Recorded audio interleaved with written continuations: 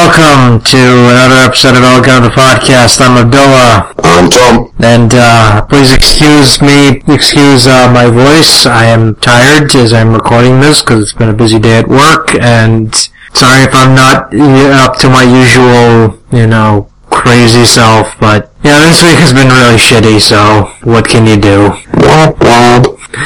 The benefits of having a real life job. Yeah. So we're going to start us out with the DuckTales stuff. Yeah, why not? So, this Jaws, one of the best episodes of the season. Jaws with a cash symbol, exclamation. Yeah, I really liked it. Really, really good episode. I'm trying my hardest to really think of flaws in it, but I can't. It's a really good episode. Really, it was funny. It was just the whole concept. Okay, what's going to happen? I know, let's unleash a giant money shark into Scrooge McDuck's bin.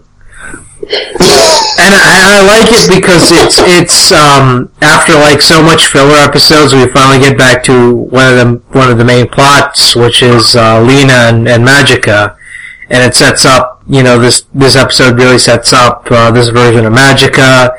And for those that are worried that the character was going to be like too serious, then your worries were kind of dumb, because this episode establishes that Magica retains the same personality as her classic counterpart, which is, a goofy villain. Yeah. But still scary. Yeah, but they made it a bit more scary, but again, a giant money shark. Even the characters of the giant money shark look ridiculous. I know. In a good way. I also love, the show has really good animation, but I really adore the animation on Magica. Have you noticed how fluid it is? It's really fun. I really like the concept, especially when they showed it off early on. Basically, I know it was just a shadow, but it was very fluid back then as well, so I really like that. I really did, I like the fact that just pretty much kind of confirmed that she is going after his number one dime officially, because it was hinting towards the dime in previous episodes, from what I can remember, but this one pretty much flat out says, yeah, she wants the dime. And this incarnation, it kind of makes sense, because she's trapped and she needs to, destroy the dime to get out, apparently. Yeah. That's going to be an interesting question. So is the final episode they're going to she finally does destroy the dime? I think this season's going to end on a cliffhanger. I can already tell it's going to end on a cliffhanger. Yeah. And because they already established her as the main antagonist, and they established Lena as the secondary antagonist, and for those that really don't like Lena, I understand some of the complaints with her, but I really like the character. I understand some of the complaints. Lord knows there are some legit complaints, but most of the complaints are just she's too edgy, and I'm like, really? She's not really that edgy. She's just an artsy teenager. That's pretty much her character. But again, she's a good character, but again, they're teenagers. They're meant to be angsty. They're meant to be millennials.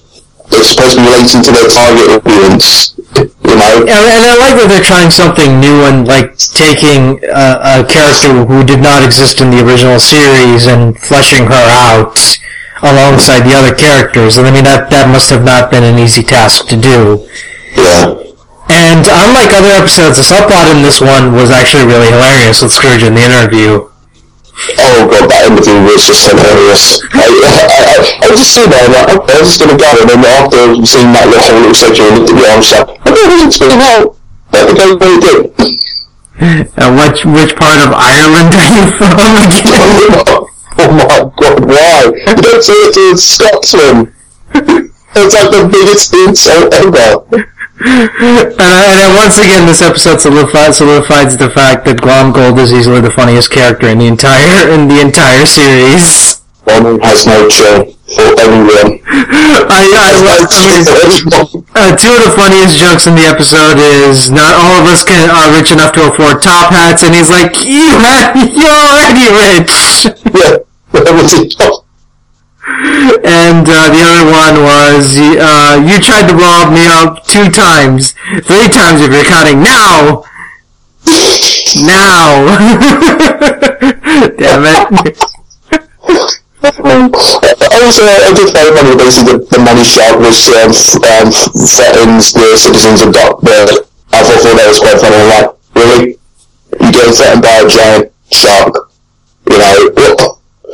And then, well, again, seeing as this episode's called Jaws, there are a lot of references to Jaws. The boat they use is similar to the final boat in the climax of that movie. Launchpad rams the boat into the shark, I think, just like they did in Jaws 2, if I'm not mistaken. Yeah, they ran the shark in Jaws 2, yeah. And, Jaws Revenge, I think they ran the shark. I might be wrong there, but I think it's Jaws Revenge.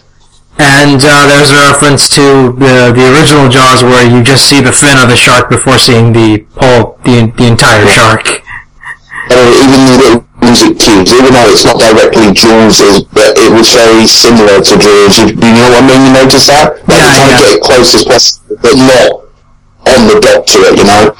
I also love the joke. I mean, this is a subtle joke, and I love visual gags, but I love the fact that Magica is a shadow, and she does shadow puppets. I thought that was fucking hilarious. Like I said, this show, we said earlier, when we started reviewing this series, we did say that the visual humour for the show is really good. I still say the best visual break they've done in the show so far is his lawyers essentially vultures. Yeah, that was a really, really clever visual joke, and again, this was a really good episode. This is like one of my favorite episodes of the season, and we got some really good development for Lena, and, I'm interested to see where her and Magica's arc continues. How do you feel about using the power of the magic of friendship? It's cheesy, but it kind of fits the show. Because I would rather this than the Greek episode. Oh yeah, the Greek episode was very meh. Yeah, very terrible. Probably the worst episode of the season so far. To be fair, for a total episode, it wasn't like the worst of stuff I've ever watched, so, but it is definitely the weakest one of this show so far, the Greek episode. Yeah. So I mean, it would kind of make sense because they kind of need to establish the fact that she has powers as well, but she doesn't use them because, she doesn't want to get caught. Yeah. I mean, it was interesting, actually remind Lena about her freedom and stuff like that, which was interesting in the sense basically you think to yourself, okay, why is she doing this? And you sort of get a reason to why she's doing stuff with Magic, just not because they're related, Yeah, because she's, they're bonded together and she can only be freed by, doing what Magica wants. Yeah. I mean, it was cool, basically, because I don't remember them actually going towards that. Then they mentioned it in the previous plot lines in the episodes, so it's good that we actually got an actual reason as to why she's doing all this for Magica, and there's like, okay, that's the reason, okay, that's good. Reason to why, Well, plus again, I know I've been very critical of Catherine Tate stuff in, Doctor Who and The Office, but honestly, she's really good as Magica here. She's very good at doing voices, so it makes sense she would do some voice acting work eventually. And she's really good as Magica. It's a British accent instead of an Eastern Romanian accent, but yeah, I'll live with it. It's a stereotype of another stereotype. Get over it. Plus, she actually has an excuse, seeing as she's actually British. So there you go. Chip, I'm drinking my cup of tea and eating my scone and sitting in my top hat and polishing my monocle. I mean, no, it was a really fun episode, and I do love the fact that when they say that Money Shark is throwing out money, Glomgold is like, do you want to comment? And then he just sits there in silence for a few seconds and then just runs off. I just love that running gag. It's like, he didn't need to be there, but I appreciate those little jokes being there. And I love the ending where the Beagle Boys show up and the henchmen from the first episode show up with Glomgold dressed in a pony in the most piss poor disguise ever, trying to collect Scrooge's money. Gone Gold is so cheap. It is so cheap in this show. Again, like, the visual gags are really hilarious, and I think that was a really great visual gag to end on. Yeah. And once again, for those that complained about Scrooge being, like, too interested in adventure, this episode is more classic Scrooge from the original series, which he cares a lot about his money. So there you go. You know, meeting the old fans halfway, which again, it's really, again, good stuff. Good stuff. Yeah. Again, not a lot to complain about, because this episode was really good. Yeah, they were really good. The humour was good, jokes were good, storyline was really good. By the fact they went back to the main plot, one of the main plots, because this show at the moment feels like there's two main plots running side by side at the moment. There's basically the one with Magica and the one to do with Hughie and Louie's mother at the moment, so I'm glad that they went back to one of them, Magical one, definitely. And it was really sad at the end where, you know, she has to make a choice, so she chooses Magica. That was kind of depressing, and pretty powerful for a show. Pretty dramatic scene for something on DuckTales of all things. You know, like I said, it's a new show, and they're going to take new risks with it, and it looked like the writers are taking the show in the right direction, so old and new fans can actually both enjoy it at the same time. Yeah, I really do like this incarnation of Magica, but then again, I'm biased. I mean, Magica's my favorite villain of the show. Of course I'm gonna like... Yeah. Again, this is how you do a again, DuckTales, this is how you do a reboot. I like that god-awful Thundercat Raw thing that we're coming out next year. I mean, in good news, speaking of reboots, the Powerpuff Girls reboot's ending, so thank fuck. Well, again, that just did so badly, no one liked it. You actually watched that hour-long special with Bliss. I was like, what the fuck is wrong with you, dude? I was bored. It was a Wednesday, and nothing was going on, and my fiance and my friends were both busy doing stuff that day. I had literally nothing to do. So I basically, like, you know what? Everyone's going to bitch and moan about the film online. Why don't I actually watch about it? They don't have any right to bitch and moan about the film. Because I just saw clips of it and I'm like, this is fan fiction. This is fucking fan fiction. Oh god, I saw, someone did a fan comic of it and actually did a better job explaining this and actually made her more I wouldn't say more likeable, but basically introduced her a lot more better. Because she was such a fucking Mary Sue in that thing. Like, oh god, yeah. Good lord. She actually came back from what I've heard, but I haven't seen that episode, so I can't really make a comment about that. But it did so poorly that it's ending, thank fuck. Yeah, definitely. Speaking of things that shouldn't exist, Creed 2, oh boy. Where do we start with this? Like, as a fan of the first one, this looks like shit. This looks like something they shot in a month. They're trying to cash in on the hype of Michael B. Jordan after Black Panther. That's clearly one of the factors in play here. Because I feel like, don't you feel like that basically there was like little to no announcement to the film, immediately when Black Panther came out, we started hearing tons and tons of news about Creed 2 happening finally. And everyone was like, oh, you know, Gaga's kind of gonna come back. How much you want to bet that he's only gonna be in the movie for like 20 or so minutes? Because for those that don't know, Dolph Lundgren is in Aquaman, and I guarantee you they did not have him on set for that long for this. I guarantee you. I say it would depend, because to be honest, what has he done feature film wise? You know? But again, like you say, if he is in it, the way they can do it is basically Creed is fighting someone else, but he is the apprentice to Igo Drago, and we don't see Igo Drago in certain select scenes, and we don't see him meet Creed until like near the end of the film.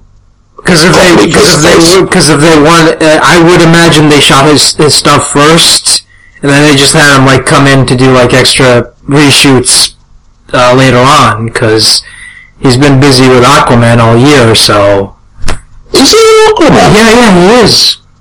I did not know that. They kept, again, one of those groups basically burying all their superhero films at the moment. So no, they showed Seth and stuff. Yeah, he's in that, and he's been doing. To be fair, they do have an obligation to get that film out. So yeah, it was about that time anyway. But I mean, like, because when I watched the trailer for Creed 2, I'm like, he's going to be in it for like only 20 minutes or so, because I would imagine they shot this around the same time, like, Lundgren was busy doing Aquaman. So I wouldn't imagine he would be in it for that long. Like I said, you'll probably see him in few key select scenes, and then you will see more of his apprentice, and then you won't see him actually have a confrontation with Creed until like near the actual end of the film. And it just looks like a pointless cash grab. It's just like you said, Michael B. Jordan's a big star now. Studios want to push more movies with him in the lead role, and they're like, oh, he was in Creed, right? Oh, that was a great movie. Let's do another one. And it's just like, I'm fine with them doing another Creed movie, but this looks like a pointless cash grab. I really don't want it to be a bad film, because to be quite frank, that Creed film, when it came out in 2015, no one had major hopes for it to do amazingly well, but lo and behold, it was a fantastic film from start to finish. Because it did what continuation should do, which is to take something people recognize, but give them something new at the same time. Yeah. Again, and Ryan Coogler, the director of the film, he has proven he can do that. You just said, take something that's been already, but make it interesting again. He's done it with Creed. He's done it with Black Panther. Give you an idea, right? The place where I work at, the large majority of people who work there are African, originally from Africa, right? And they all seen the film and said how good it was representing Africa in that sort. Even though it was a made-up nation, but it was nice of them to finally get a film on black people and also on African heritage, right? You know. I mean, it had its problems, but I can see what you mean by that. But good for them. Good for them. Yeah, it's great, but it's a bit of a shame that, they didn't get him back to do the sequel. Because, here's the thing, once you get, Marvel stuff, you're gonna be in high demand. Because I would imagine, studios are just, throwing money at this guy right now, trying to get him to direct their next movie, and he just doesn't have time to do Creed 2. And Michael B. Jordan, while, he's rising up as a star, he's kind of he doesn't have his, franchise where he's the main star, and that's what they're trying to do with Creed. Yeah. Because he doesn't have a franchise. He has one successful movie under his name, and that's Creed. Yeah. Everything else he's done has either been, indie films or supporting roles. I mean, the guy who they got to do the film, the second Creed film, he's been in the industry for a little while, but he hasn't done a lot, Well, I mean, he's friends with Stallone, so wonder how he got the job. Yeah, well, he has directed 3 things, and that's about it. And then what I mean by 3 things, including this. I know I'm sounding harsh, but I love Creed. Creed was such a fucking amazing movie, and it pisses me off that they did not get the director to do a director's commentary for the Blu-ray release. That really annoyed me. Yeah. But good news is he did a commentary for Black Panther, which I need to listen to. Yeah. So. The trailer looks. Everything is saying nice about the trailer. It looks like it's being shot alright, but the plot I'm majorly concerned about, because after watching the trailer, I feel like it's just going to go through the emotions and not do anything interesting with it, I can already imagine what it's going to be like, he finds out that it's Drago, he remembers his dad, he gets angry, ends up fucking up, or getting angry, or getting hurt, or whatever, And then Rocky comes in and says, "Oh, you gotta let go of your anger. You gotta let go of your anger. It's not good." And then, ugh. Like, you can tell it's gonna be by the numbers. Let go of your anger, move on, and just win the fight. Yeah, and I don't know how I'm going to be feeling about the writing-wise, because Stallone is back in the writing helm writing this one. Oh, God. He's co-writing it with another guy. Looks for Stallone to fucking blow himself on screen. Yeah, he's co-writing it with another writer. I can't remember what the co-writer name was at the moment, but that means it can either be bad or good. You know? Because here's the thing with Stallone. He can be a really great actor, but as a director and writer, not really. Yeah,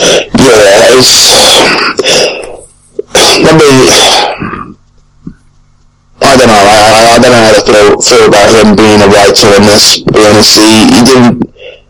Again, I know he had a little input on the first Creed film, but the whole premise was that Ryan actually wrote the large majority of it was his story, you know. Plus, again, like, he was the one, like, Stallone didn't even want to do Creed. He was, like, talked into it. Yeah. Because originally he was like, I don't want to do another Rocky movie, but they're like, no, it's going to be, like, totally different. And it's like, okay. He read the script and really loved it, and I'm like, yeah, I'll do it. Yeah.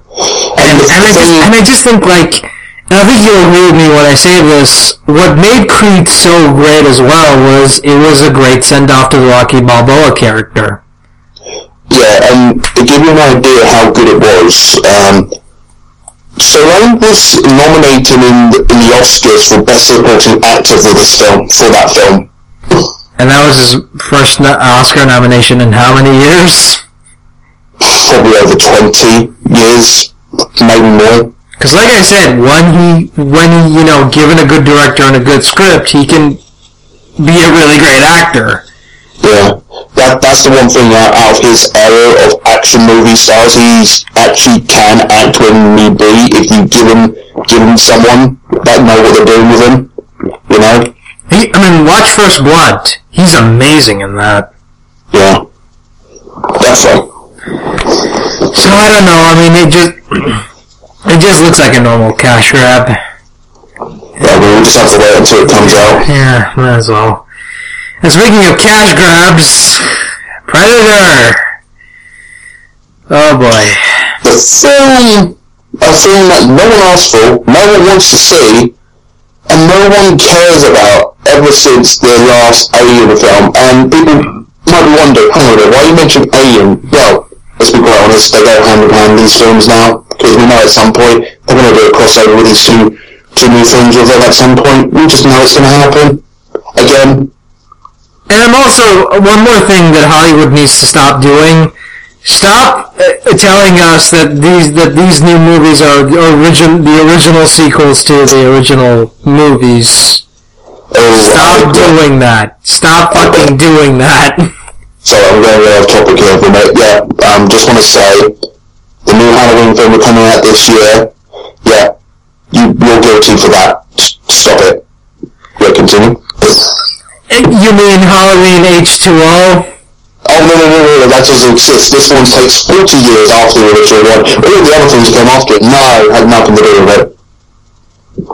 You know what the sad thing is? What's that? Halloween 2 is actually a pretty decent movie that sadly a lot of people sleep on. Yeah, I remember watching it. It was decent. But, this one, I don't know how to feel about that Predator. I really do not know how to feel about it. It looks so cheap. It looks so goddamn cheap. Because what is it? This is 8 years since the last one? Because the last one called Predators. Oh god, I forgot about that atrocity.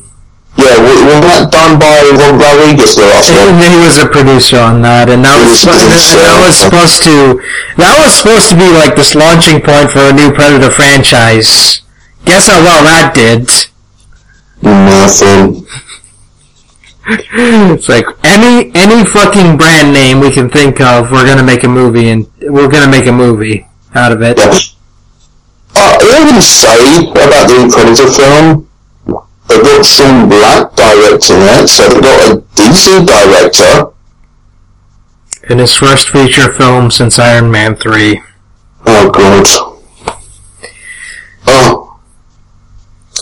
Anyway, I know he's done stuff after it, but they were not really like big mainstream films. You know? And it looks cheap. It looks like it looks like Fox didn't want to spend any money on this. They're like, okay, yeah, the last Alien movie, we lost so much money on that, fuck it. You'll get your Predator movie, but you have to do it on cheap. How cheap? $200 million cheap. You see this bag of nickels and dimes? Yes, not that much. They'll be like, can you reuse the costume of previous films? Yes. Because literally, when you watch the film, you see the original costumes in a scene, behind a glass case, in some sort of scientist's laboratory. Yep. And you can tell it's the original Predator stuff, because it looks so old. I'm not saying that's a bad thing, but still, you know. It's like, well, we could hire makeup effects and to create new suits for these guys, but nah, fuck it, just use the old stuff. It's lying around, no one's using it. Oh man, it just looks awful. Looks just atrociously awful. I mean, the Predator looks, yeah, the whole synopsis for it looks, yeah. I mean, the premise of it is about a young boy who accidentally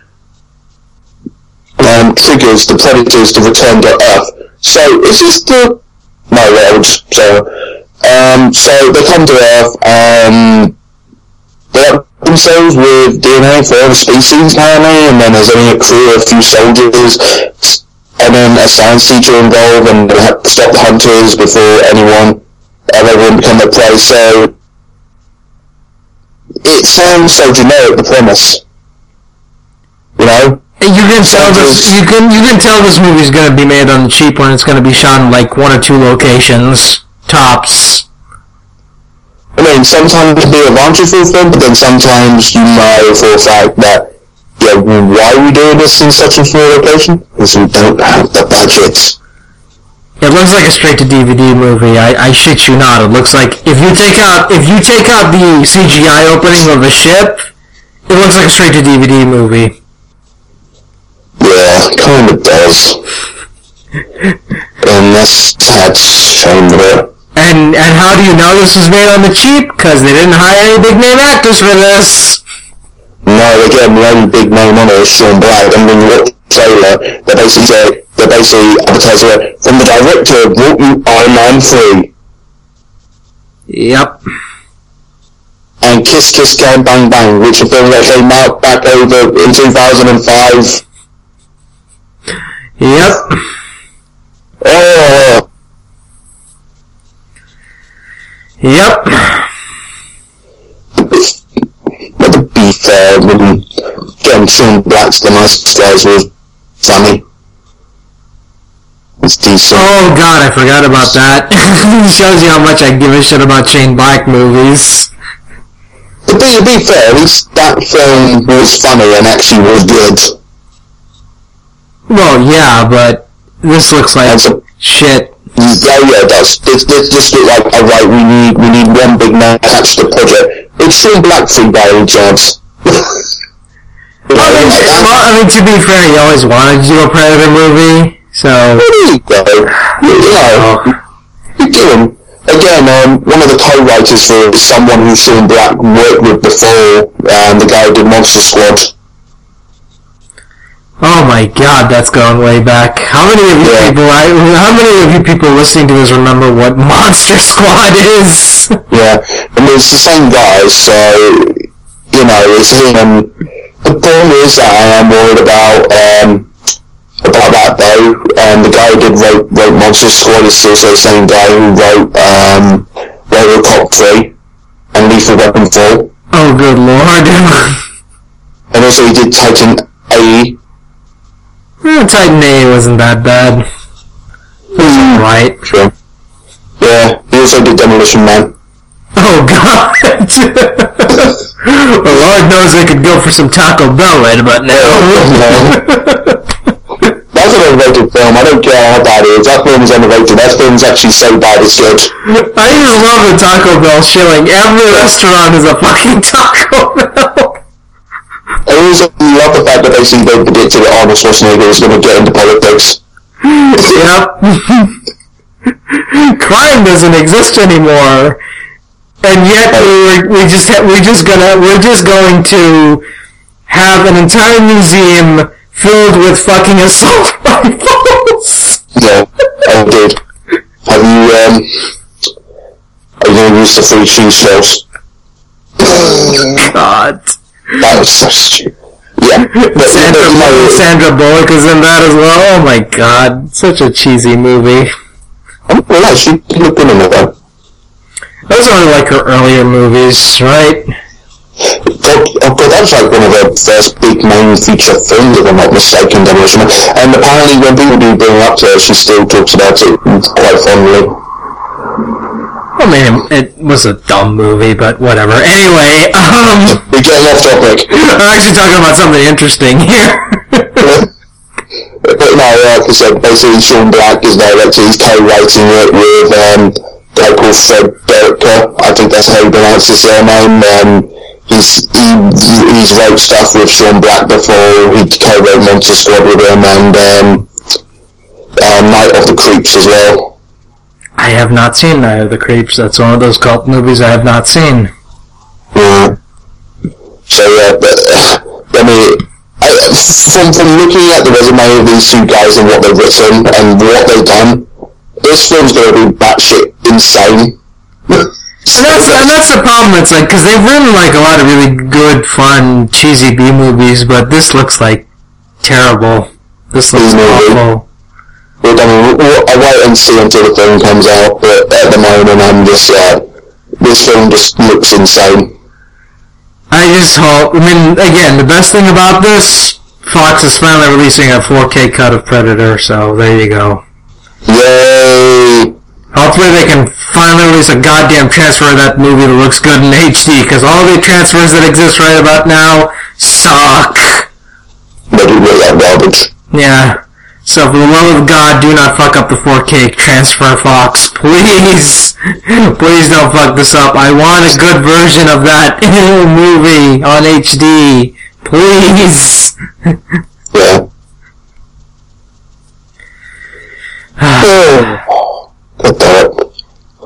John. Don't leave me. I ain't got time to bleed. You motherfucker. How are you doing? Oh, God damn it, Paramount. Really? Really? You want to talk about it? Because it's just been confirmed in the last 11 minutes. It's been confirmed by this, the Hollywood Reporter, and a couple of other websites. So basically they're like, okay, we did 2 movies, but everyone's doing like the shared universe shit right now. So what if we did like a shared universe with Teenage Mutant Ninja Turtles? Oh fuck me, it's starting all over again. It's basically, it's like that meme from Patrick said, you know that stuff over here, why don't we move it over there? I mean, again, this is what I mean. No one liked the first one. I mean, here's the thing. First one was okay. I don't think it's as bad as people make it out to be. Second one was awesome. I like the second one. I don't give a shit what anyone says. The second one, it was like one of those moments when you sit down and watch it, you're like, okay, I know this is semi-bad, but they've done everything right that they should have done in the first film. Yeah, you know? It was a fun summer blockbuster. Yeah. I did not go into that movie thinking, oh man, this is going to be really deep and, you know, blah, blah, blah. I expected a dumb, goofy movie, and I got that.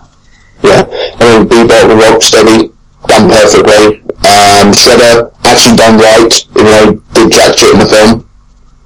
You know? And then, of course, they set up a third movie that I was excited for, and now it's like, fucking reboot. And they had Krang, and Krang actually looked semi-decent. Oh, the CGI work on Krang looked fantastic in that movie. Yeah. And even the presence of him as well was really done. It actually came out of nowhere and just came out straight over. It's like, what the hell? I also love the fact that Brad Garrett voiced him, which, again, Brad Garrett is great. Oh, God, yeah. And now it's like, Paramount is like, you know what, everyone's doing shared universes, let's do a shared universe with Teenage Mutant Ninja Turtles. Yeah, I don't know how to feel about that. I really do not know how to feel about that. I think they could have stuck it, but who knows, maybe they might get, hopefully, someone different that's not Michael Bay-like and actually be a little bit more faithful, a bit more, you know. But who knows? Who knows what they're going to do with it? I mean, it can't be worse than that new cartoon that's coming out. It cannot be worse than that. Please tell me it's not going to be worse than that. I mean, the cartoon looked like that was done on the tube and looked like it's done on like the newest version of Flash player. Yeah, we already talked about that. It looked awful. Yeah, I know. Let's not mention it again, and let's not even acknowledge that it exists, even though we're actually total fanboys about it. That's side the point. It looks awful. No one's going to care about it. But maybe Nickelodeon are going to shove down everyone's throat constantly. Cause like I just hate this shit. I hate this idea that we need brand recognition. How about you just make good movies? How about that? How about you just make a fucking good movie that I want to see? But dude, we need the money. We need the money. It's the substance of terrible. And Turtles are a recognisable brand, and you know, everything from the 80s and 90s is cool at the moment, and we want to, you know, get everyone hyped for it. I hope to God Kevin Eastman and Peter Laird get paid royalties for this. I hope so too. There wasn't a whole dispute about they didn't get royalties for the last two films. Did they? Or was that someone else? I don't know. I can't remember it was them or someone didn't get royalties over something recently. It was during that sort of the same decade when it took out. Someone screwed over on royalties recently. I can't remember it. So there was something from that time period. Oh, Bill Finger you're thinking about. Yeah, that's it. Yeah, that's a long other story of stupidity. Yeah. No, I mean, I just hope that they got paid royalties for this, because this is like the second reboot of the fucking franchise. Well, third reboot, because 2007 TMNT. Oh boy, that was a weird movie. Yeah. I mean, it wasn't a bad movie, but it was just like, really? You're gonna make an animated TMNT movie that takes elements from the 2003 series and the comics and try to create like an ungodly hybrid of both of them. Well, it could be worse. You could be doing a franchise which I love a lot and making a hybrid of a CGI monstrosity with a live action film. You're talking about Blade Runner? No, I'm talking about Sonic the Hedgehog. Oh god! Thank you for reminding me of that. There's actually a cast list and logo. I love the fact that they got James fucking Marsden to be part of this shit. James fucking Marsden. How did they get him? He ain't doing shit, dude. Money. Money. What else? Oh my god, it looks, you know what I mean, it's like, it's done by Paramount, so the CGI is probably going to be done by Illumination Studios. Well, it mostly look good, I guess. They're going to have their hand in it somewhere. Illumination got their dirty mitts somewhere in that pie. Apparently, what is it, apparently, I'm trying to remember CGI. Apparently, they're getting help from one of the CGI production houses based in Japan. That's going to be helping out. I'm not remember at the moment, but they did the last Resident Evil CGI film. Oh God. So it's. I don't know. I mean, is it Tim Miller's involved with it as well? And what is it? Patrick Casey involved. This film makes me depressed. Josh Miller is also involved. As you can see, all-star cast of great Hollywood talent right here. Yeah. And also, if you look at the producers, guess how many executive producers this film has? 16. 9. Oh, okay. 2 of those are a co-producer. I've never heard that term before. How can you be a co-producer? What? You're either a producer or executive producer. I saw something fishy with this film. I guarantee there's a lot of legal and contractual issues with this film. Well, didn't it move from from Sony? Sony Pictures had acquired the rights for the film back in 2013 and officially gave the green light to the project, and it was going to be a partnership with Sony and Sega. But in October last year, 2017, due to financial issues, Sony sold the rights to Paramount, who retained the film's production staff. That's probably the reason why I've got so many producers. Oh god, I'm just dreading who they're gonna cast as the voice of Sonic, because it's not gonna be Roger Craig Smith. It's gonna be some big name Hollywood actor. No, my luck, it's probably gonna be someone like David Spade as Sonic. It's gonna be someone like that, or Ryan Gosling, or someone like that. Oh, what was it? What's his face? Chris Hemsworth or something?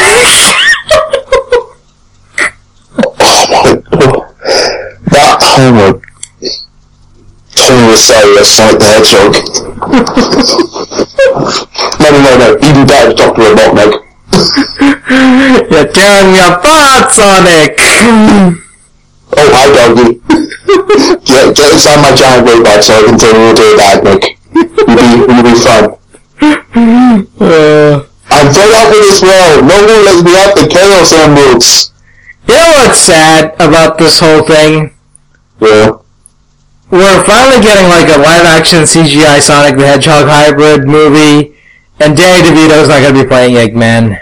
That is just a load of bullshit. They still haven't announced he's playing Eggman, or have they? I can't remember. I'm losing track of this film. I really am losing track of this film. And one of the guys who's directing it, I don't know, okay, right, I'm just gonna say this and see how you feel about it. He did the first Transylvania, I'm trying to remember what he did. I'm gonna say, he done some National Lampoon films.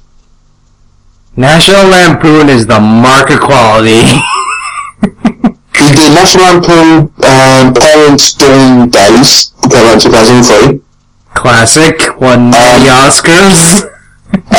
Here's another film he did. It was called I Was a Teenage Frankenstein's Roommate.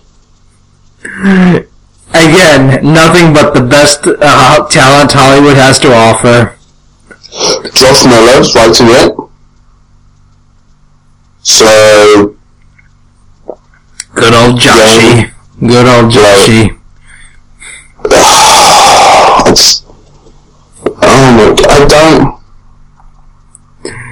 I really don't know what to make of this film. It just sounds like it's going to be overstuffed, it's going to be overbearing. They haven't announced... They only announced 2 actors that are going to be James Marsh, Joe Marsh, who you said he's going to be in it. He's probably going to be doing the live action stuff, and the other one they announced is Tanika Sumter, I think that's how you pronounce her name. And she's done a few things. Again, nothing but the best talent Hollywood has to offer. Oh my god. Because what is it? Someone did a prediction list of who might play Dr. Robotnik, and basically someone put Bryan Cranston down on the list, and I was like, you know what, at this point I take anyone. Again, I'm not saying Bryan Cranston is bad, but at the same time I've seen him do some recent stuff, and the recent stuff he has done has been very mixed. Oh so man, they didn't love him as Zordon and that great Power Rangers movie that everyone loved. And And Vinci D'Onofrio was also addicted as well. I don't know. I don't know what these films have been. This film, I don't know. If they will be ballsy, they will get the original voice actors for the characters, but I don't think that's not going to happen, because this is Hollywood, so it has to be someone famous. Like, that's the weird thing about Hollywood, is, like, they'll cast, like, voice actors, but only in, like, minor roles. Have you noticed that? Yeah, I mean, what is it? When they did the Teen Titan Go movie, and now I'm comparing this to Teen Titan Go, to show you how far the quality of the actors going up here. All the people who, they kept the original voice actor from the TV show, but all the top billing went to all the famous celebrities of voicing all the other minor characters in the film. Like, Nicolas Cage got top billing for that film, because he was playing Superman, or voicing Superman. Well, to be fair, he kind of needs it, considering the IRS troubles that he's dealing with right now. And also, he finally fulfilled his dream. He finally got to play Superman in some formal manner. Oh, good on him.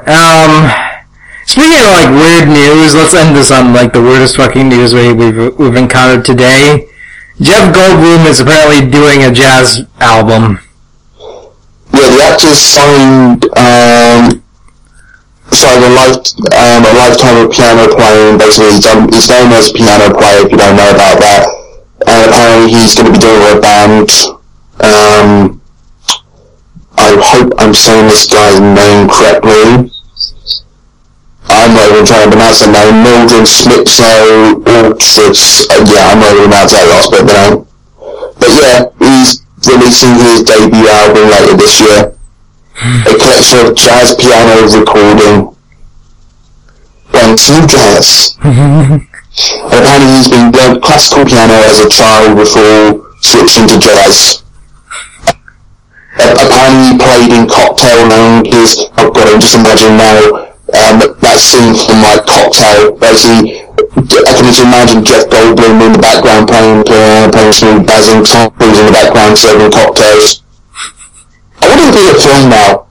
Again, we're getting all these sequels to, we're getting all these sequels to like really bad properties that no one wants reboots or sequels for. Why don't we just get a sequel to Cocktail called The Cocktailers? Basically, Tom Cruise still working at that cocktail bar, and Jeff Goldblum is now a jazz player playing in the bar, and they become best buddies.